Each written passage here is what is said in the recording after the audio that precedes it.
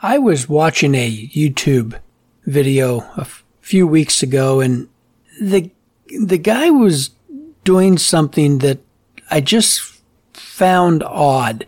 Now, this person, I even forget who it was now. He was a professional. He makes a lot of products, sells a lot of products online. But what he was doing, he had just received a load of lumber. I don't know if this was delivered or if he had gone and picked this up. It was a whole bunch of like 8-quarter maple, 8, maybe 10 inches wide, and they were bucked into about 4-foot lengths. And he was running all of these over a joiner. That's not an uncommon practice for woodworkers, but what he then did is cut those planks into much smaller pieces. And he was making these little items, craft items. But he just seemed to be doing a lot of work that he could have gotten someone else to do. And I see this in a lot of videos. So that got me thinking, what do professional woodworkers do that amateurs, DIYers do not do? Or even professionals who might be new into this career, this trade. So that's what we're going to talk about today. My name is Roger Kugler. This is Working at Woodworking podcast, where I hope to encourage you to start your own woodworking business professionally, full-time, part-time. Serve your community with your woodworking skills and make some money while you're doing it. So these 3 things. Number 1, buying lumber. Now, I believe I've talked about this before in a previous episode. I have no idea which one. But buying lumber is a major stumbling block for a lot of people, especially if you are coming into this from the hobbyist amateur ranks, because you've always bought lumber, well, pretty much wherever you can. Oftentimes this might be a big box store or maybe one of the specialty woodworking stores, Rockler, Woodcraft, and there's absolutely nothing wrong with that. As a hobbyist, they have what you need. It's priced high, but it's not, exorbitant. But if you're doing this professionally, you can't pay retail prices for lumber and expect to turn a good profit. Honestly, I did this for probably 3 years or so until I finally figured out that, I don't have to pay retail. A hardwood lumber supplier will actually sell me at what this particular one calls business pricing. So if you're in this situation, don't feel bad. If you don't know better, you can't change this. So you need to find a good hardwood lumber dealer near you. If you're on the East Coast, great. If you're in the Midwest, hey, this is the golden land of maple and honey locusts. The eastern part of the United States, we have all kinds of wood. And you probably could find a half dozen lumber suppliers within 50, 100 miles, 200 miles if you did a little bit of research. If you're out west, maybe the Southwest, the West Coast, it's different, but it's certainly workable. I mean, you're going to have more softwoods, conifers, spruces, firs, things like that. And maples, some fantastic maples like up in the Pacific Northwest. Can you get quarter sawn white oak in Arizona? Yes, absolutely. You're just going to pay a little more for that because it's got to be shipped all the way across the country. Conversely, I can't find any northern white cedar for my wood canvas canoe restoration jobs. I have to get that from Maine, and I pay for that. So wood is very regional. Fortunately, we have trucks and we have truck drivers, and they can pretty much get anything you want from any place and get it to you. It's just comes down to a matter of cost. So take advantage of what is around you. If you are, let's say, Kansas, and you want to specialize in a product that uses a wood from Maine, let's say, well, there's going to be an added cost there. Can you compete with other craftsmen in Maine who have that in their backyard? Everyone's situation is a little unique, and you just have to kind of work out what's going to work for you. And of course, when you get into the exotics, ebony is very plentiful in Africa, but not so much in, Detroit. But then again, there's ships and there's trucks, so if you want it, you can get it. But if things are really tight, figure out what you can get cheaply that you can maximize a profit on using the woods in your local area.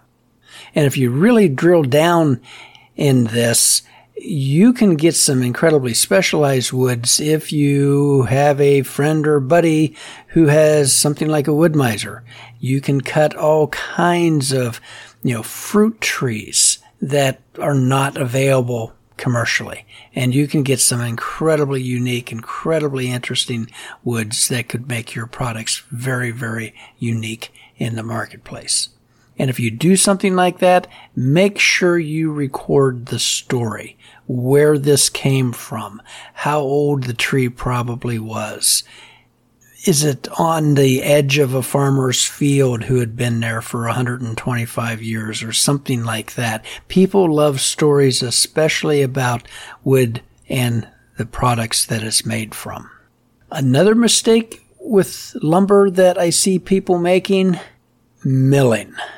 Now, this gentleman who was joining all of that maple, he was running that through a very nice joiner. But, your lumber supplier, your sawmill, has bigger machines than you do. Use theirs. And admittedly, 100%, I thought you could only get rough-sawn lumber from a hardwood dealer. No, they can do all kinds of things to your lumber. And I finally figured out that if I had them plane my rough-sawn lumber down to 13/16, I didn't have to. Or 3/8 of an inch, or you could just simply ask them to skip plane your wood. And that's where they literally run it through once and turn it over and run it through again. Or they very likely may have a double-sided planer and they just have to push it through once. The idea with the skip plane is that you can see the grain enough to make decisions as to how you're going to use that particular piece of wood without taking it all the way down to an even thickness. Most of the lumber that I get, I have them plane it to 13/16 because although their planer is bigger than mine, it doesn't necessarily do as good a job as my little lunchbox planer, but I only have to run it through once, flip it over, run it through again. I've taken a 32nd of an inch off, and it's absolutely perfect. So that saves a tremendous amount of time, particularly if you don't have a big giant planer. The other thing that I do is I ask them to straight line one edge. And they have a machine that they run this thing through, and it straight lines, cuts a perfectly straight line on one edge of the board. Why is that important? Well, I can then take that board straight to the table saw and rip it. I don't have to joint that edge as the gentleman in the YouTube video was doing. They can do that for like 10, maybe 15 cents a board foot. Much cheaper than what you can do it, if your time is worth anything at all. Okay, number 2. again, this is something that unless you've thought about it, or maybe if somebody has encouraged you to do this, you may just kind of overlooked it.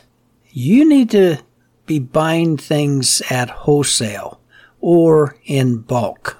What do woodworkers use? Sandpaper. A ton of sandpaper.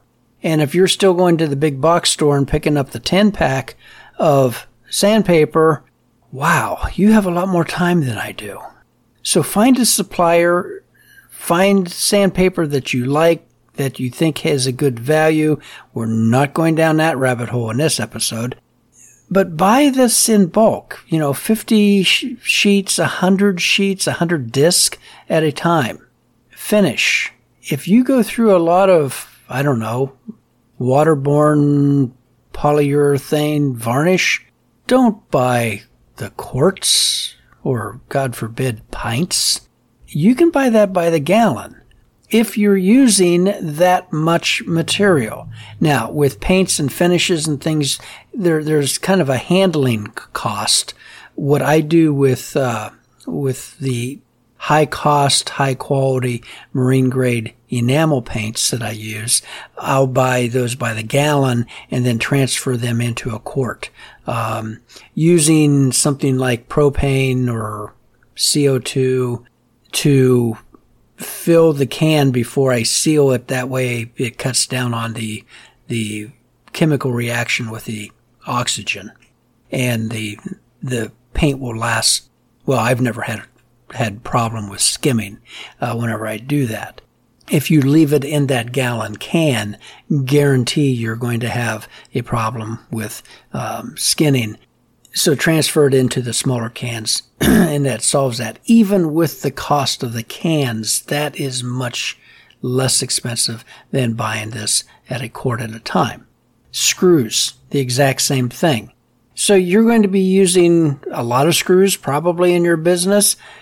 You buy those by at least 100 or 500 or even 1,000. Screws don't go bad. And if you're committed to this, you're going to go through those screws.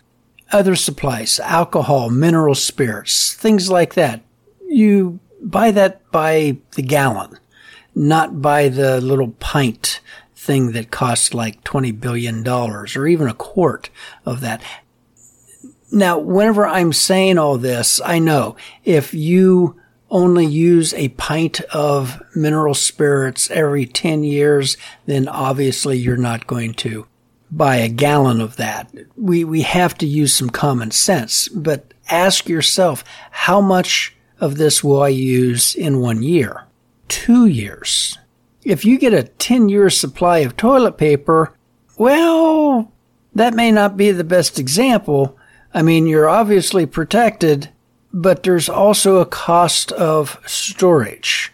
And so you kind of have to work out, the quantities that you want to carry based on your use. And in operations management, there's this really cool formula that you can use, but the biggest factor of that formula is simply how much will I use in a certain time period.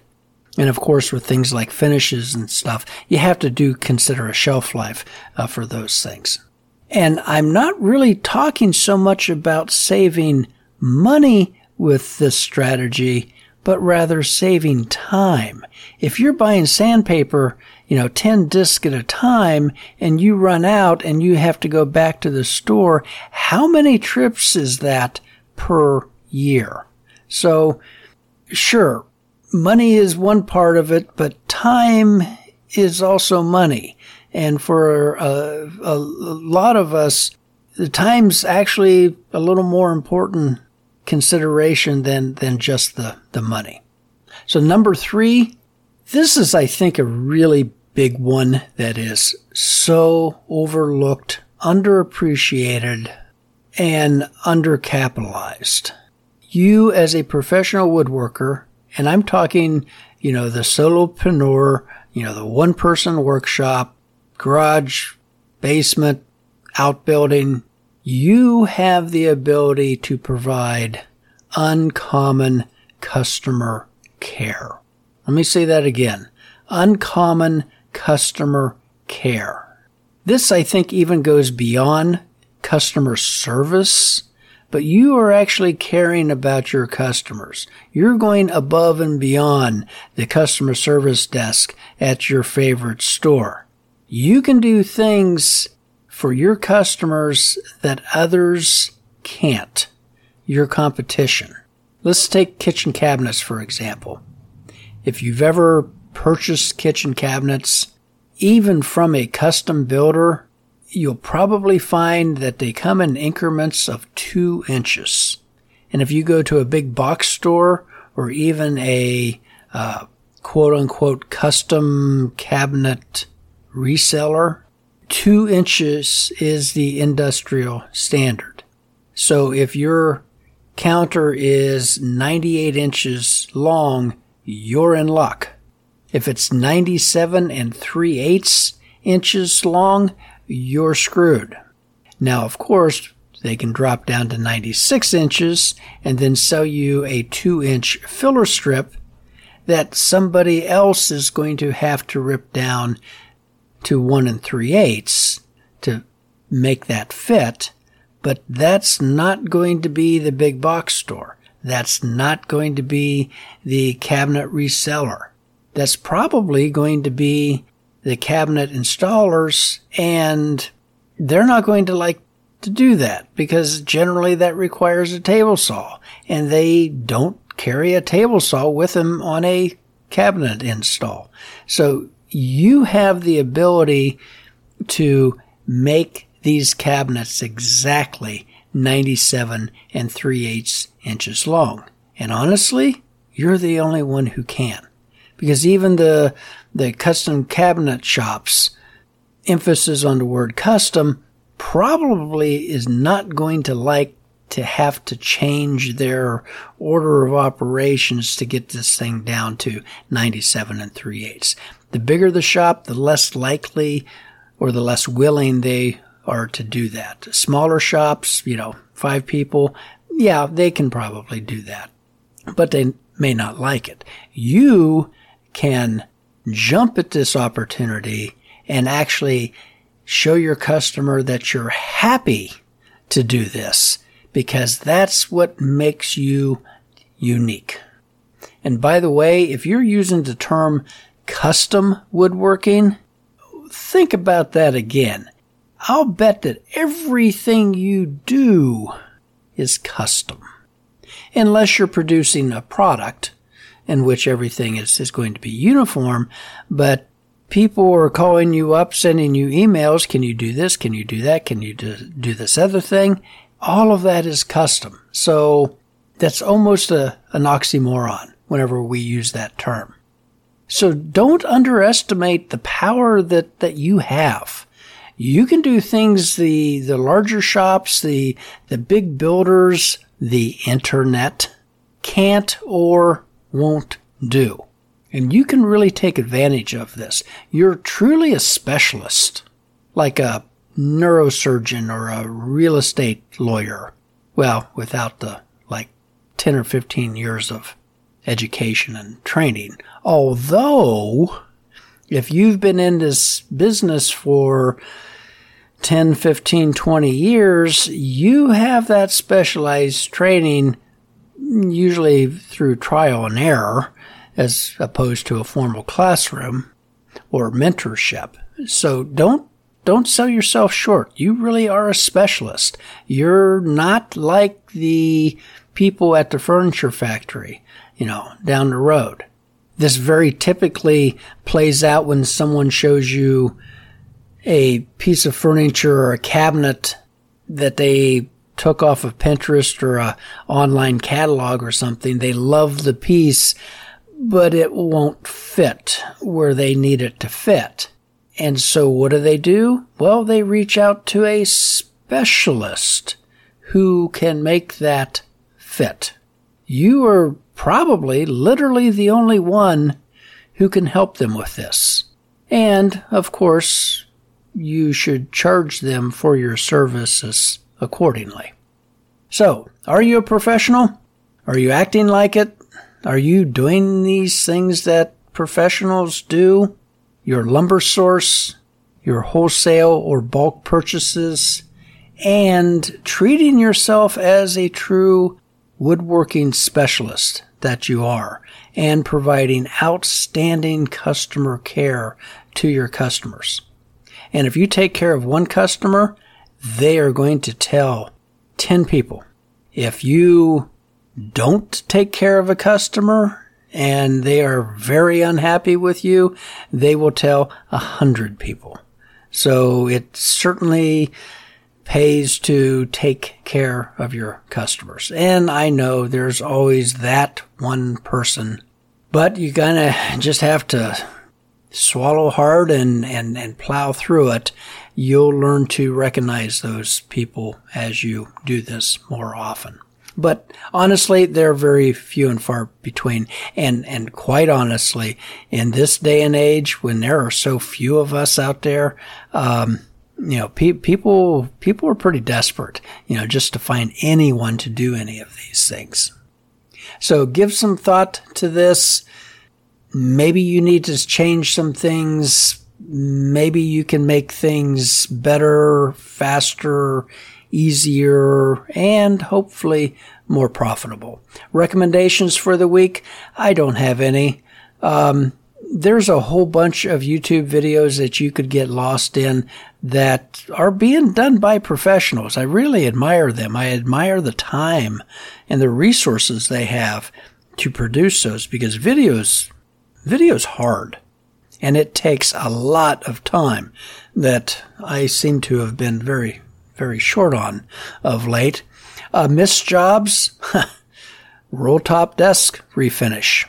Yeah, I gave her a couple recommendations and said if she couldn't find anyone to do it, I might get to it next year.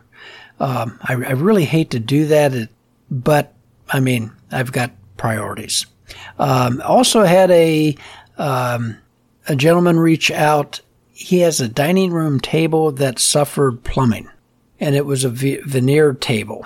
And apparently the plumbing in the upstairs bathroom gave way and water came through, did a boatload of damage to the house. And one casualty was the dining room table that had a veneered field surrounded by hardwood. I might get to it. He's not in a terrible hurry. If I can put him off for a few months, I might get around to doing it. But these are the type of projects that can come your way when you hang that shingle out. And if you haven't hung the shingle out, guess what? Those jobs are not going to be coming your way. So if you're sitting there thinking, I really want to do this, then why don't you do it? Get off the fence and jump into the pasture with the bull. Yeah, you might have to run, you might get mauled a little bit, but hey, you're the one who wants to be a professional woodworker. So let's do this. Boy, did I screw up. Yeah, I've got one. I'm not going to tell you about it right now because it's not fully resolved. And I don't want to, seed the water, so to speak. But I think I screwed up. I may not have. Somebody else may have screwed up. Let's just say the footprint on the box that I shipped the product in might have something to do with the outcome of this story. More about that later. Special thanks to listeners in Coon Rapids, Minnesota, Spruce Grove, Alberta, Canada, and the one listener in Mexico. Really appreciate that. There's affiliate links in the show notes, and if anybody would like to buy me a cup of coffee, $5, I would greatly appreciate it. There's also affiliate links in the show notes that you can check out Taylor Tools, and if you're in the market for a new cell phone service that you can separate your business life from your personal life, follow the link in the show notes. So until next episode, happy woodworking.